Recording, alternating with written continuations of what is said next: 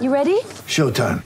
On May 3rd, summer starts with The Fall Guy. Let's do it later. Let's drink a spicy margarita. Make some bad decisions. Yes!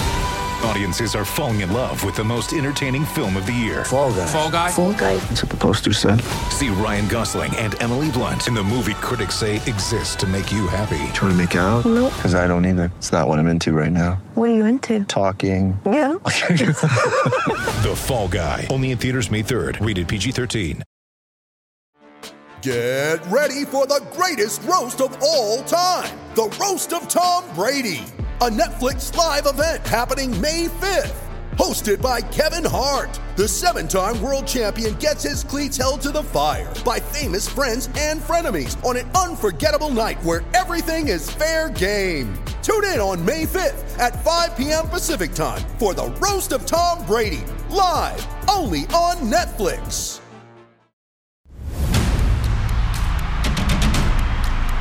The following is a live production of the WarChant.com Multimedia Network and Real Talk 93.3.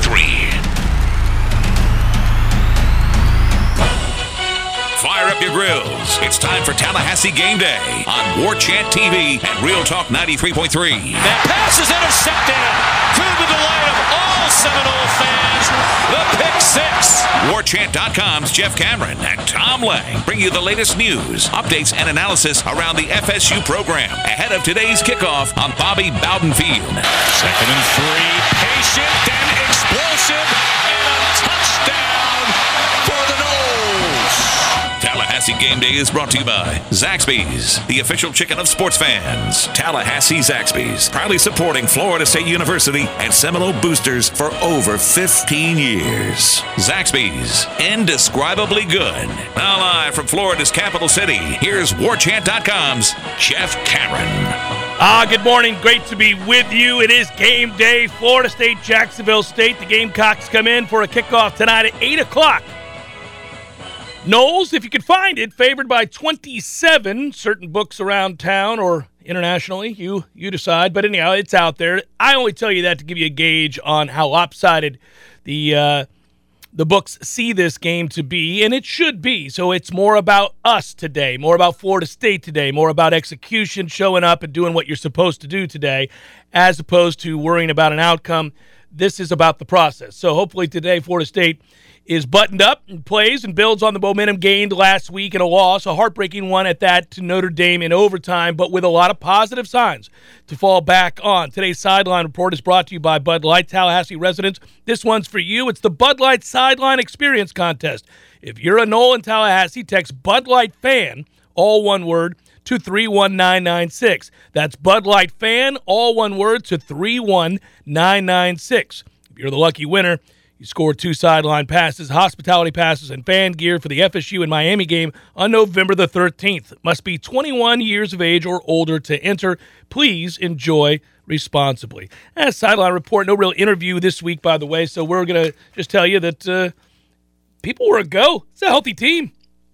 Healthy team. My Sideline Report is Florida State's good to go this week. We've got the full complement of players that we need in terms of getting a good evaluation. Well, I think if I can ask you some questions, just generally speaking, because you went out to practice on Tuesday, and I was not able to make it to practice this week. You were. First practice back after the Notre Dame game. How were the spirits of the players that particular day?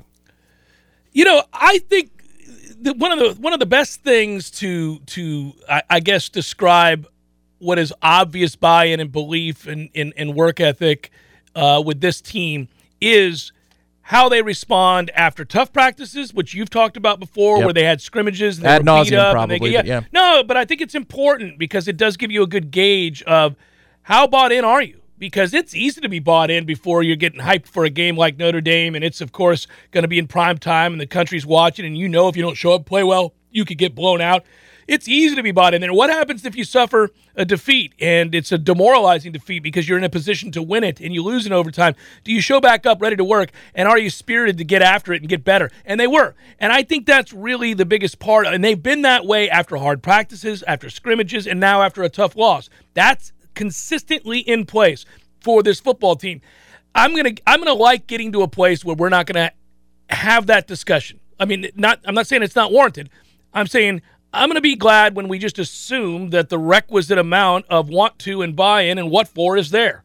Because when you have it rolling in as a program, when you have a system in place that people buy into and believe in and understand, and it's passed on by the players, and it's understood by all, right? So this new crop comes in, the outgoing seniors are now replaced by those juniors who bought in the year before. They teach it to the young players, and it just, you never worry about it. Like, do we think Clemson and Ohio State are practicing hard each week? Yeah, I do. I think they probably are. Same with Alabama and Georgia. I bet they're playing really hard every day at practice.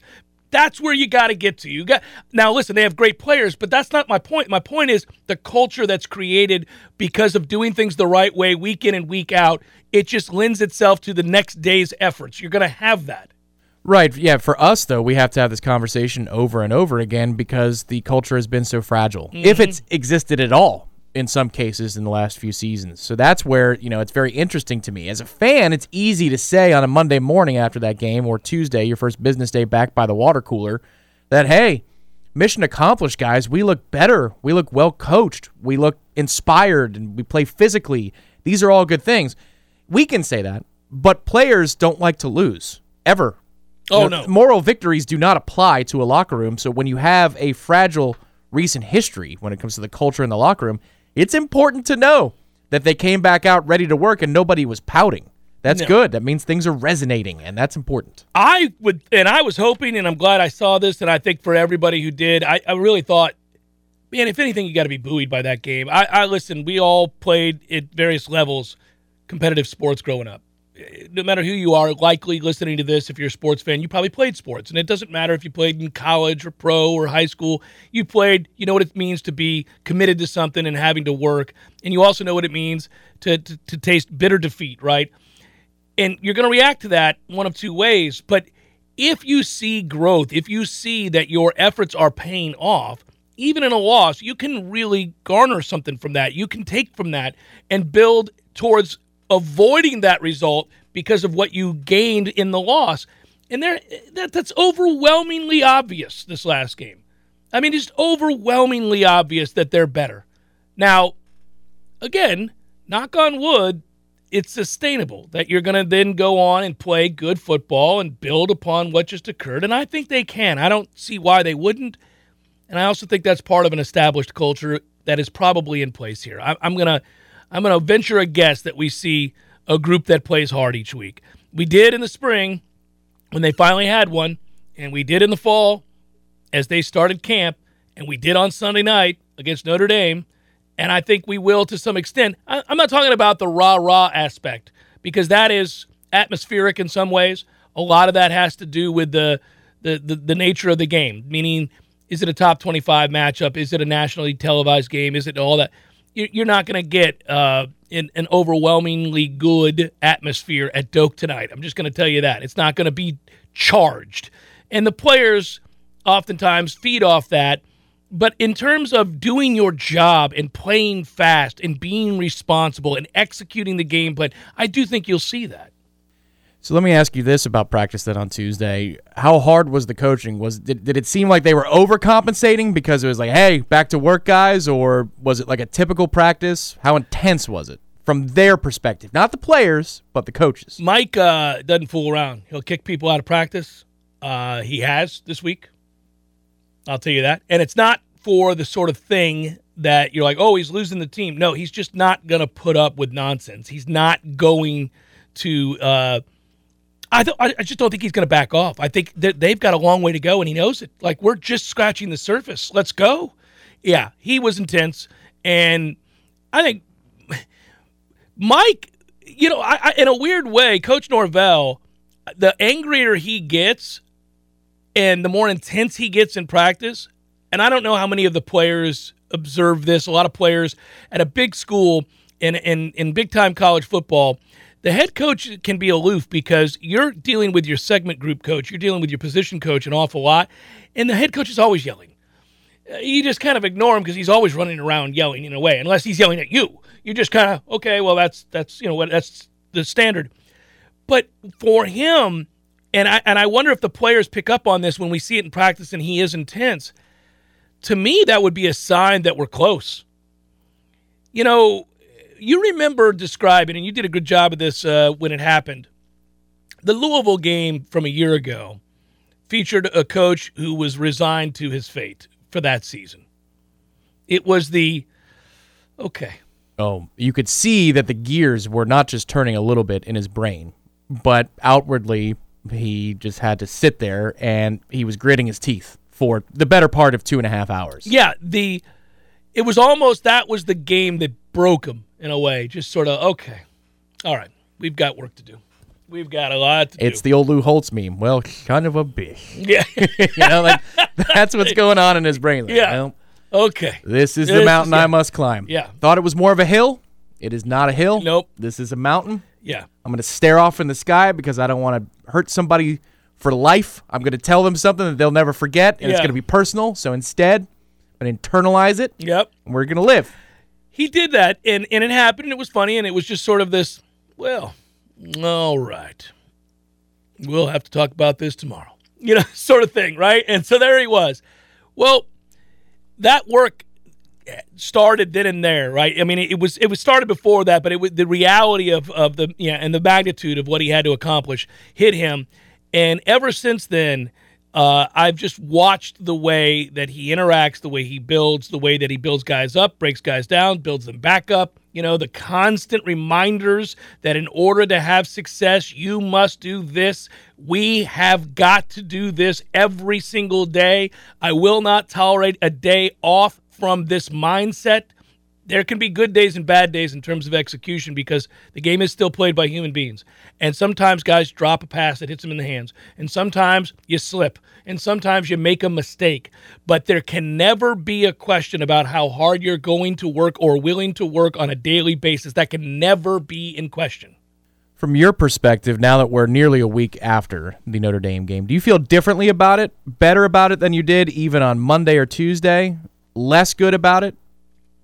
I tried not to get carried away after that game and do the thing where, okay, game 1 went a certain way, and that means game 3, game 6, game 8 are going to go this way, because you really can't do that, right?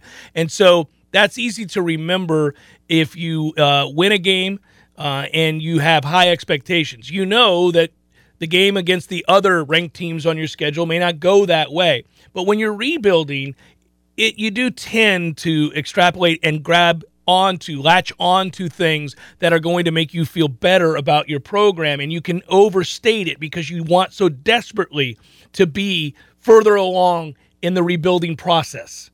Yeah, I could tell you in the postgame show, which we do every week, this is a home and away. It'll start about 10, 15 minutes after the game tonight, so it'll be about 11:30, 11:45 right here on War Chant TV. It'll be me and Gene. Everybody who was calling and remarking on the rest of the season, a lot of comments as well, talking about how much better they feel about the Miami game, let's say, or the North Carolina game, or even the Florida game.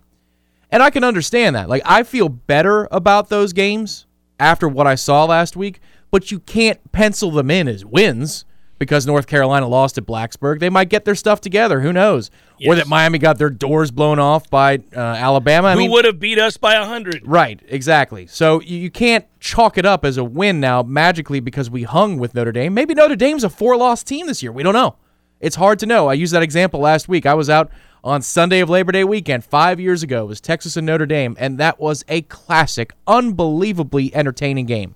And it felt like you were watching two top 10 teams go to war. Yeah. Guess what? Neither of them were 2 months later, they weren't even top 30 teams. So you do have to pump the brakes on it. But I think it's also true that we're right to feel better about Wake and feel better about North Carolina and Miami than we did before because you're seeing marked differences in commitment and organization on defense especially. Yeah, they got to be good again on defense. I say again. There were elements that weren't good on defense a weekend ago, but I do think the buy-in and the execution and the coordination was a lot better. So I want to see them really build on that. We'll have time for more defensive stuff in a bit, but that's something I am excited about watching tonight. There are a few things, and that's one of them, big time. No, they're going to be intense, and they're going to be that coaching staff is not going to relent. You know, it's funny, and I'll put a capper on this in terms of the sideline report. I love it when I see a coaching staff, and in particular a head coach, I mean, after all, he's assembled the staff. After all, he's the one most responsible for getting this program back to where we expect it to be. And the expectations around here, make no bones about it, are to play for national titles. So I like it when I see a coach who's, A, hungry to succeed and works real hard and is organized. Obviously, those are the bedrocks for having success. You got to be able to do all those things. That's got to be a given, right? You know, you got to be smart, got to work hard, got to care, all those things. I like it when they seem to have the same same level of insatiable desire and hunger and ambition that fans have, because fans are irrational. Fans are irrationally invested. That's what it means to be a fanatic, to be a fan, and I'm a fan too, just as we all are, in their teams, right? Like, we live and die with our teams. We know when we take a big step back and think about life on the whole that it's absurd. But in the moment, on a daily basis, when we're thinking about our teams, damn it, we want to win. We care immensely. And, you know, I love it when that is obvious in your head coach, that he feels the same way. When he is irrationally committed, maybe in a way that makes you wonder if he's altogether healthy. I like that. Like, Nick Saban is weird. Who wins all those championships and wakes up at 3 o'clock in the morning every day so he can win another one? Weird people do that, but that's the kind of guy I want leading my team. Yeah. A nut job. Yeah, he's not exactly good in those Aflac commercials, right? Right, yeah. Like, you know, it's trade-offs. Yes. I'd rather him be the awkward dude in the commercial where you're like, my God, this is awkward. Yes. Because it means in the other facet of his life, he's overflowing with what it takes. That's all he does, clearly, is work on that thing. It's not about present. Because he probably, when he goes into homes, right, he talks to recruits, I'm sure he's awkward compared to, I don't know, a John Calipari type in basketball, right? Like, that guy is a polished used car salesman. You know exactly what he's about. Nick ain't like that when he walks into the living room. Nick is awkward and stuffy and dry. But he's about that action. He is about that action, and he wants to win, and that's Belichick. That's all these guys. Like, that's what they do. I think we have that head coach who's more charismatic, but we have that head coach. Yeah. We have that head coach. He is intense. I remember walking down into his coach's office, Tom, before we did the spring game thing. I'm up on the top floor walking towards the office.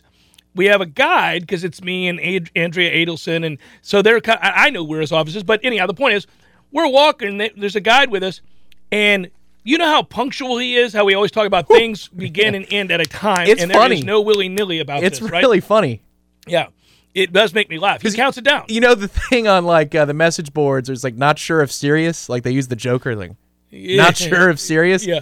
That was him. That was me. You know, it was 20 seconds to go before his opening press conference. You weren't sure if he was serious. 20 seconds. And I'm like, I don't know that he's joking. No, he's not. Yeah. He's starting. Like shouting it in the room. Well, he turns to Derek and he goes, I don't care who's in here and who's not. In the next 5 seconds, if they're not here, we're starting. And I'm like, oh, okay. All right, that's how this is going to go. You can see how Derek hears that every day about everything, too. Yeah, he's just kind of he's like, he just nods. Right. Nope, that's true. That's his bag. That's him. He's going to do it. But I actually like that. Me too. Because it shows that they value time. Well, we heard a whisper. Your time, my time, all of it. We heard a whisper from one of his first meetings that something didn't go according to plan in terms of on the ledger. Like, you know, it was an extra 5 minutes or something, and he apologized to the staff. He's like, that's never going to happen again. Yes. That's on me. Like, oh, man. Like, you know, we're off by 5 or 10 minutes on one topic of one meeting? He kept them later by 5 minutes than he had told them he would. Oh, that's what it was. Because they were going home to their families, and he kept them later by 5 minutes. And he said, I apologize. That's on me. That's amazing, by the way. So anyhow, I like a maniacal, out there. Constant awareness. Right, and that is huge. I just wanted to get that out there. But again, walking down that hall, he comes charging out of his office. Hey, it's time. Let's go. Let's go into the meeting room right here. I was like, well, Jesus, this is a bit much. But that's what you want. You want that. So you're not going to lack attention to detail, focus, intensity. It's not happening. Not under this group. I just don't think we're going to have to worry about that. If you need a break from the same old salads, want to give your taste buds a vacation from the ordinary, then try Zaxby's new Southwest salad with warm hand-breaded chicken, fire-roasted corn, juicy tomatoes, and crispy Santa Fe tortilla strips, all on a bed of mixed greens and topped with Southwest ranch dressing. It's made to order using only the freshest ingredients, and it's only at Zaxby's. a proud Seminole booster of Florida State University for over 15 years. Tallahassee Game Day is brought to you by Zaxby's, the official chicken of sports fans. Tallahassee Zaxby's, proudly supporting Florida State University and Seminole boosters for over 15 years. Now here's WarChant.com's Jeff Cameron and Tom Lang. Works better if I put my headphones on while we're doing the show. There we go. I got some thank yous to throw out there real quick, Tom, if you want to highlight the guys that have helped us out. Jason, thank you so much. Good morning to you, too. Really appreciate your contribution to the program and the work we're doing here. And Patrick, thank you as well. Thanks for loving the show, and I appreciate you listening. Going back to all the way back to when my firstborn came into the world. He will be 14 soon. 14, and he's going to be 6'10" by the time it's all over. He's crazy. He's starting to slow down. He's at 5'11", and he's 13, and he's frustrated because I think he's been 5'11" for about 8 months or something like that, and he's kind of like, all right. Yeah, we looked at each other last week. I said, did you pass me? And it's not quite there. He's getting half there. An inch maybe. Yeah, he's getting frustrated. Yeah, he's close to 5'11" there. He wants to be past me, of course. That's the whole thing. I don't think he cares if he grows to be 6'6". He just wants to be taller than 6'1". So he's just like, that's his whole thing. And so, I mean, once every 2 weeks, he comes and stands next to me and tries to do the shoulder to shoulder. I'm like, you're not there, son. Yeah. You're not there. It's close, buddy. It's close. That's a rite of passage, though. The whole standing up more straight than, watch your tiptoes, those types of things. He always, I got to give him credit, he strategically will come up to me when I have taken my shoes off, and he has his on. Right. And he's like, oh, let's measure. I'm like, oh, of course, sure, let's do that then. Yeah, let's do it. And he'll think I won't catch him or something like that. It's funny. So, there's no good time on today's show to address the fact that it's the anniversary of 9/11, but we're going to do so right now. And what I mean is that it is obviously not a football analysis moment in a pregame show. So anywhere we would have done it would have been a difficult placing and timing. But I do want to acknowledge it, and I saw some things during the break that reminded me of it. Obviously, first and foremost, Tom, I saw you wore your FDNY shirt, and I know you would. I knew you would. I've had this for 19 years now. I got this on Yeah. September 11th, 2002, when I was up there for the memorial service, the 1 year anniversary, because I lost my Uncle Fran back in. It was the second building that was hit, the first building that went down. He was a captain of Ladder 35, which is around Alice Tully Hall, Lincoln Center, that area. And there's a photo. Matthew put it up when I was at the memorial 2 years ago. That was the first time. That's how long it took me to get up there for when it was fully constructed, the memorial, and it's eerie. It looks much different than it did in December of 2001 when I went up there for his service, which was at the aforementioned Lincoln Center. I heard at the top of the hour when our news report ran the bagpipes. I've always had a hard time with those. I have a much harder time now after being there on that day in December, and it was amazing in not the right way. But in December of 2001, there were still about 30 stories worth of smoldering rubble in the site of the trade towers. And I just remember, because you know how it is when you go to New York, you see the canyons of roads up in Manhattan. And it's one of the things, it's just, it goes on for days and days. Overwhelming. And those canyons were filled because between the buildings you saw this. And it was just silent. It was silent when I was up there. It's this is always a tough day, and I cannot believe it's been 20 years. I can't either. It was a much more monumental loss for my family. My dad's one of 11 Catholics. It's what they do, man. Like if Notre Dame and BYU play, they should call it the Procreation Bowl because that's all they do, just giant families. I was his brother-in-law, and my other aunts that I spend more time with were very close to my Uncle Fran, and obviously my Aunt Angie, who was a teacher. He called her that morning. He never called about any call he ever went on. He's a captain, so he'd seen a lot of things. And he called her. She got called away from the classroom to speak to him. And he said it's pretty bad. And she had an inkling that it might be the last time that she was talking to him. And a lot of people have stories like that about September the 11th, and I just hope their heart is a little bit better now with time passing. I know it can't be easy, and my heart goes out to all of you. Yeah, absolutely. We're thinking about everybody who lost anybody that they loved on that day, that horrible day. It's weird I don't have that personal experience, and I'm glad you shared yours with us. I don't have that in the way of having lost somebody that was close to me in that sense. I do have a work experience that my old intern and now works in the business and has for a long time. Vegas Insider, amongst other places, has done stuff for years down in Miami. Kevin Rogers said something sweet today. I just saw it during the break, and it caught me off guard, kind of took my breath away because I hadn't really thought about it today. But he had mentioned that he was interning with me at that time at the old Sports Radio 1270 in Tallahassee, and he complimented the work we did that day. Anyhow, the point would be, I think back on that all the time now and couldn't have known it at the time. Matt Millar was my producer, our dear friend, and I just remember thinking, okay, get out of the way and do the best you can in telling and getting the information out there and describing what we're learning as we're learning it, because it was a morning show and I was on the air when the first plane hit the first tower. And I knew in that moment we certainly had to pivot from sports, that it did not matter anymore.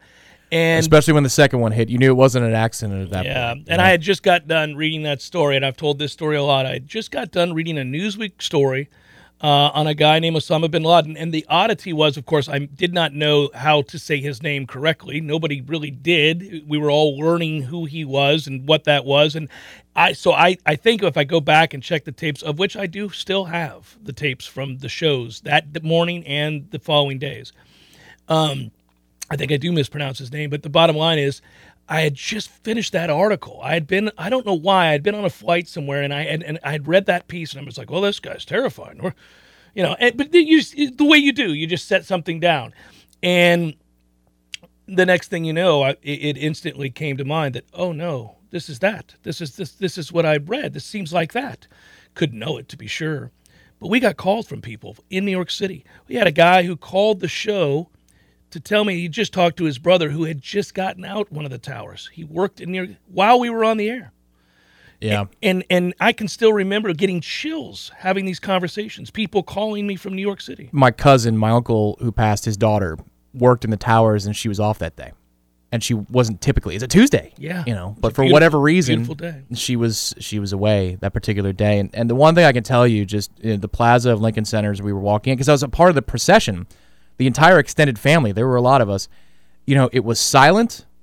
We were walking. You had the fire trucks leading the way, and you could just hear the shuffling. I mean, we're on the streets of New York, not the sidewalks, the streets. They closed them down. And you hear the shuffling of all the dress shoes on the pavement, and then the bagpipes hit. And what was what's still troubling to think about, because of the experiences that these people went through, not me, but these heroes. Yeah. The firemen were there all day, every day for months. And we couldn't get them health care, but that's another thing. I'm glad it finally happened. But you just saw how exhausted they were because they were helping pull the rubble. They'd given up hope after a few weeks, but they were just trying to find anything, a memento that they could give to the families of the fallen. And then they had to put on their dress uniforms every day to go to multiple services. And there they are in formation, saluting as we pass by. And I can never unsee the bloodshot eyes of the tears and the fatigue and the overall distress and depression in all of these people's faces. And it's just, that is impossible to forget, and I hope we never do. We ought not, and certainly today we remember, and it is hard for me to fathom that it has been 20 years, but it has. Tallahassee Game Day is brought to you by Zaxby's, the official chicken of sports fans. Tallahassee Zaxby's, proudly supporting Florida State University and Seminole Boosters for over 15 years. Now here's WarChant.com's Jeff Cameron and Tom Lang. Time to take a look inside who's hot and who's cold, brought to you by Barano Heating and Air Conditioning, a longtime trusted partner of the Jeff Cameron Show and Tallahassee Game Day. Turn to the experts at Barano Heating and Air Conditioning for all your cooling and heating needs this fall. Head to BaranoAC.com or call 850-580-4029. Who's hot?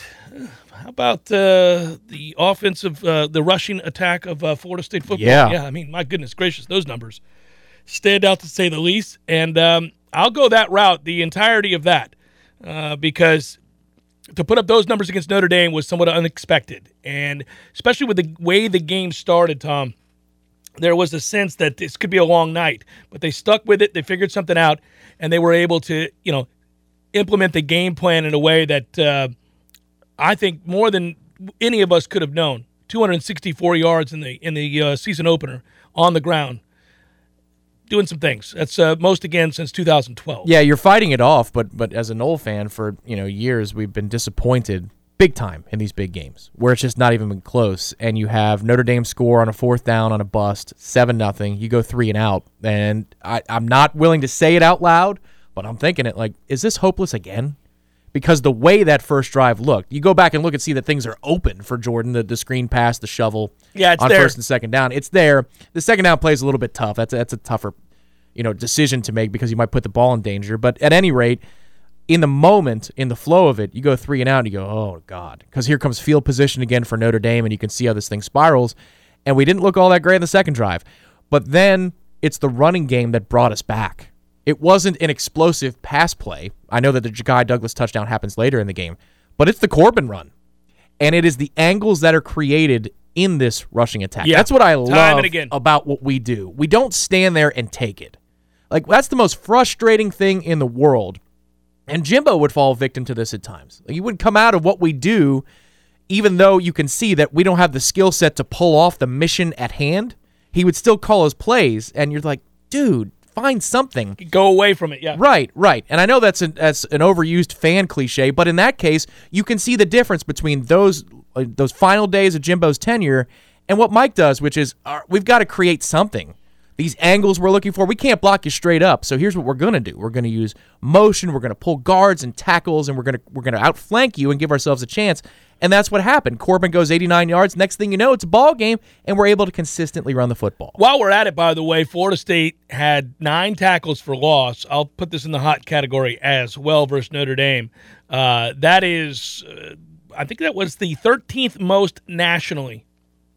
So Florida State against a good opponent did that. Yep, and you can see it now on the screen, the overhaul, the numbers for the individual players. But again, this is just unbelievable. When you see that Kyron Williams, who went for about 10 yards a carry, 2.3 yards per carry in this one. And Notre Dame, 1.9 yards per carry as a team. You had our defensive ends rack up more sacks, or as many, I forget what it ended up being, than the defensive ends did all of last season in one game against Notre Dame.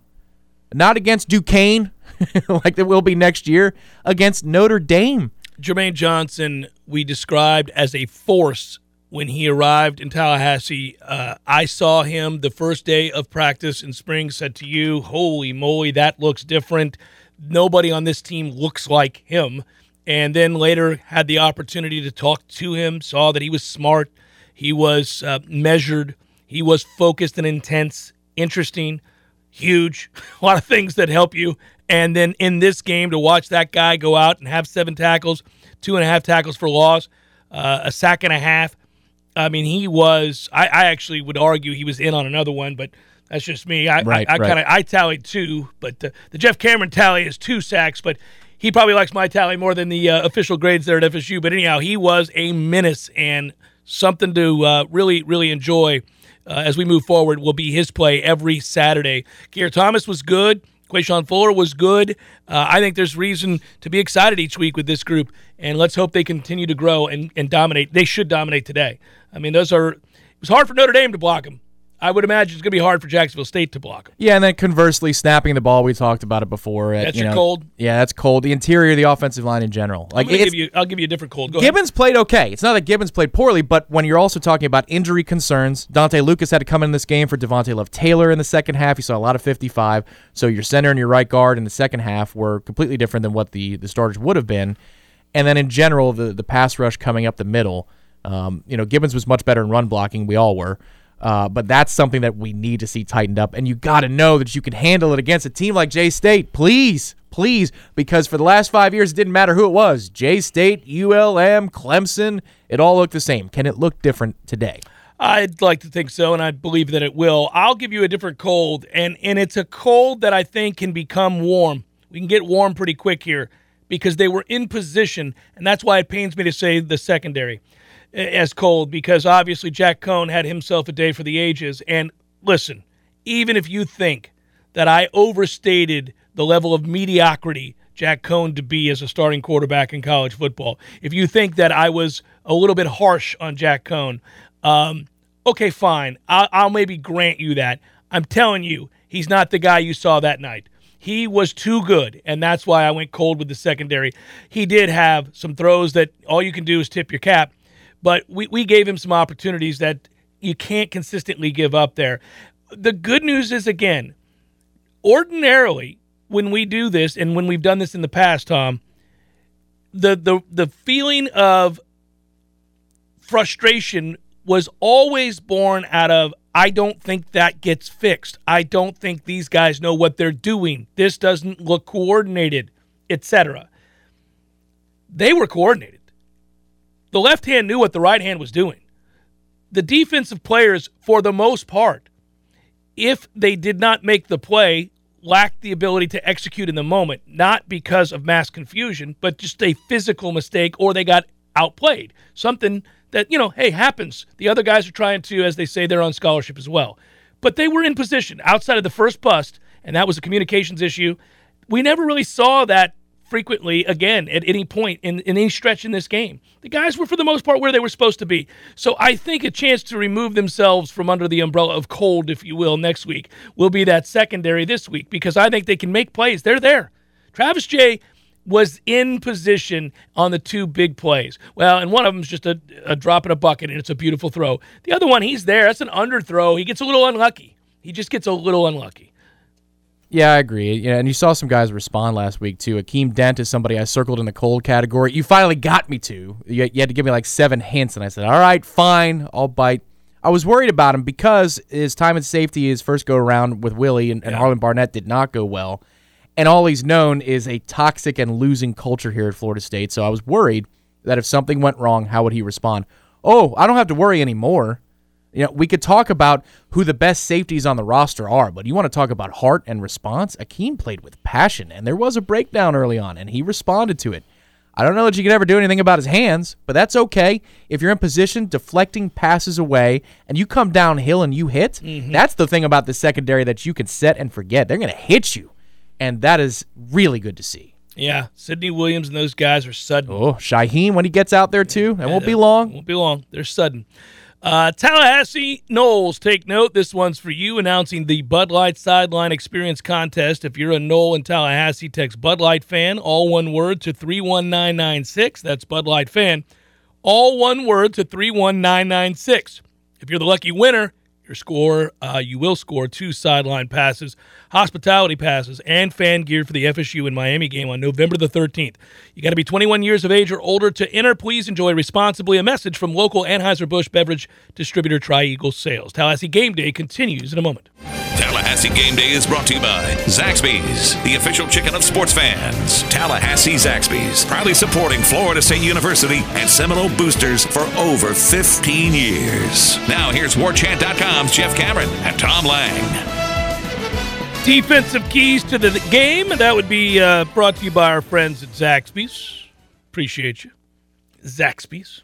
I've had way too many of these. What's your chicken finger count up to? It's like 10. Is it really? It is. It's absurd. I can't do this, guys. Your chicken fingers are too good, and Tom puts them right in front of me, and then we go to break.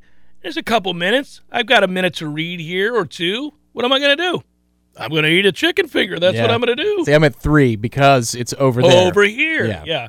No, now I got to go jog around the neighborhood 6 times before we go to the game and get set. Yeah. That's all right. It's okay. Defensive keys to the game. Stay home.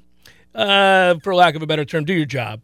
It's really more about do your job, because physically Florida State is going to be better at every position in this matchup. So I would say that, again, this is a lot more about us than it is them. And in a game like this, it's about obviously showing up and executing the game plan and having a willingness to go do this early so that others can get in late. And I think that's the other part of this, is that you do your job as starters today defensively.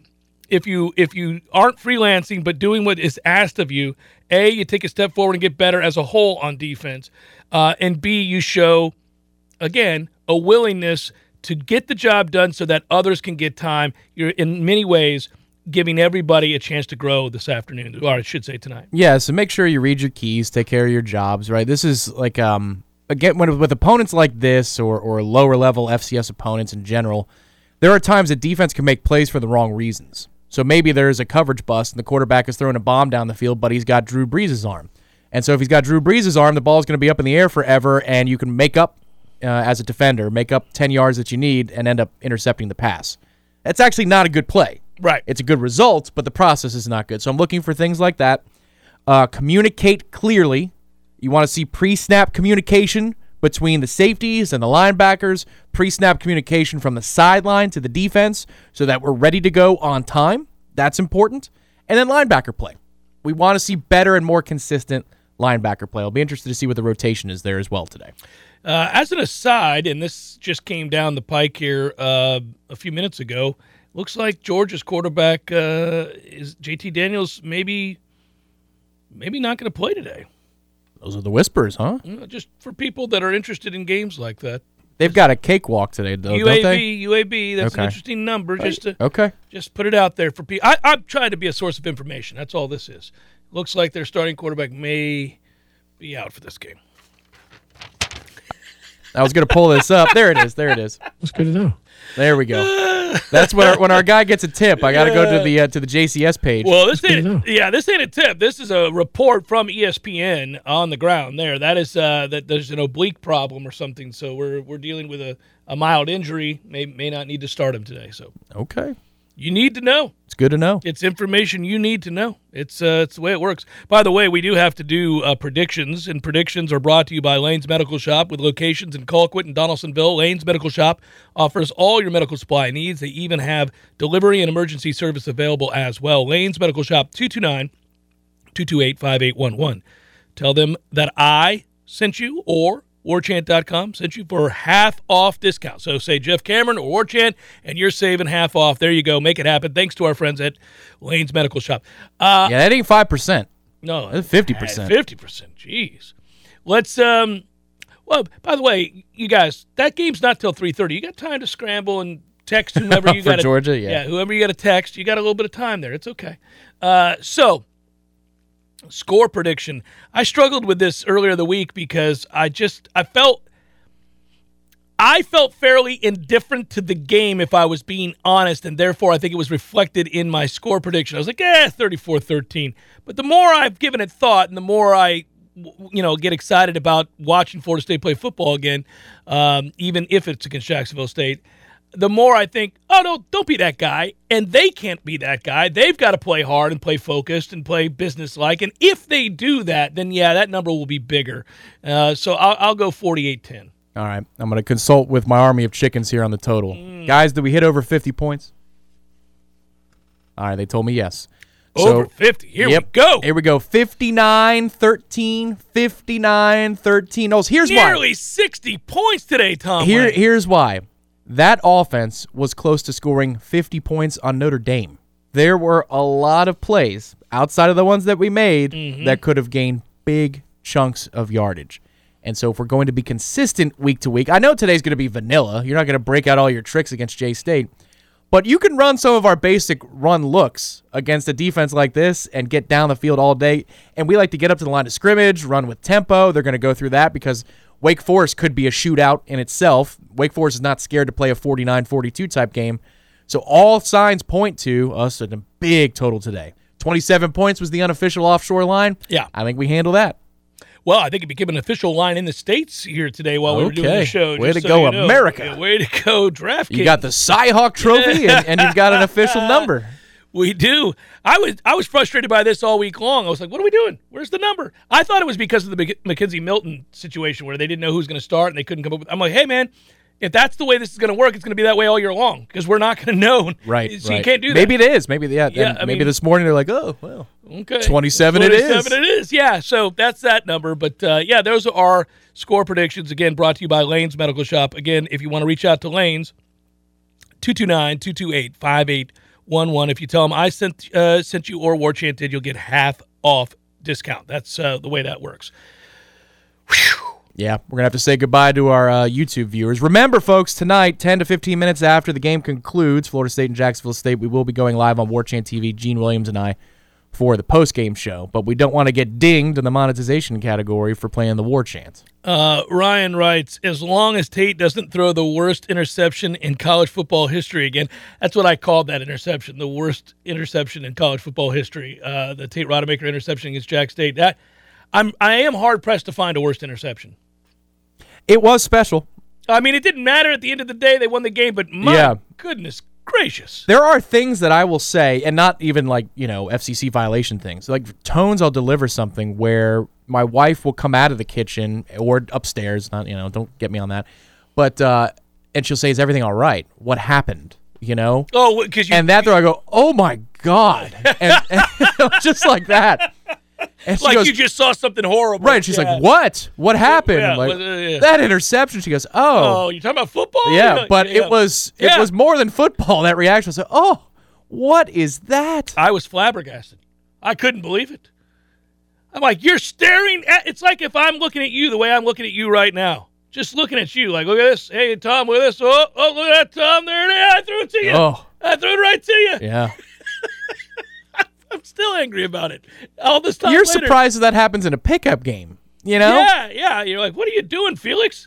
Yeah, I mean, it's like a bizarre thing. I never trusted Felix anyway. I'm glad I'm not on Felix's team. Felix is good for one of those a game. What kind of throw is that, Felix? I'm standing right there. What are you doing? And that's where his teammate Roy's like, you always want to play quarterback? Yeah. Stop doing this. Yeah, that's a ridiculous throw.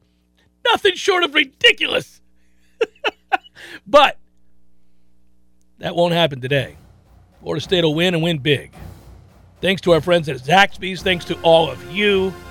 Good work out of you, Tom. Good work out of you, Matthew. And to all of you, I hope you enjoy the day. You have an opportunity to cheer and also reflect.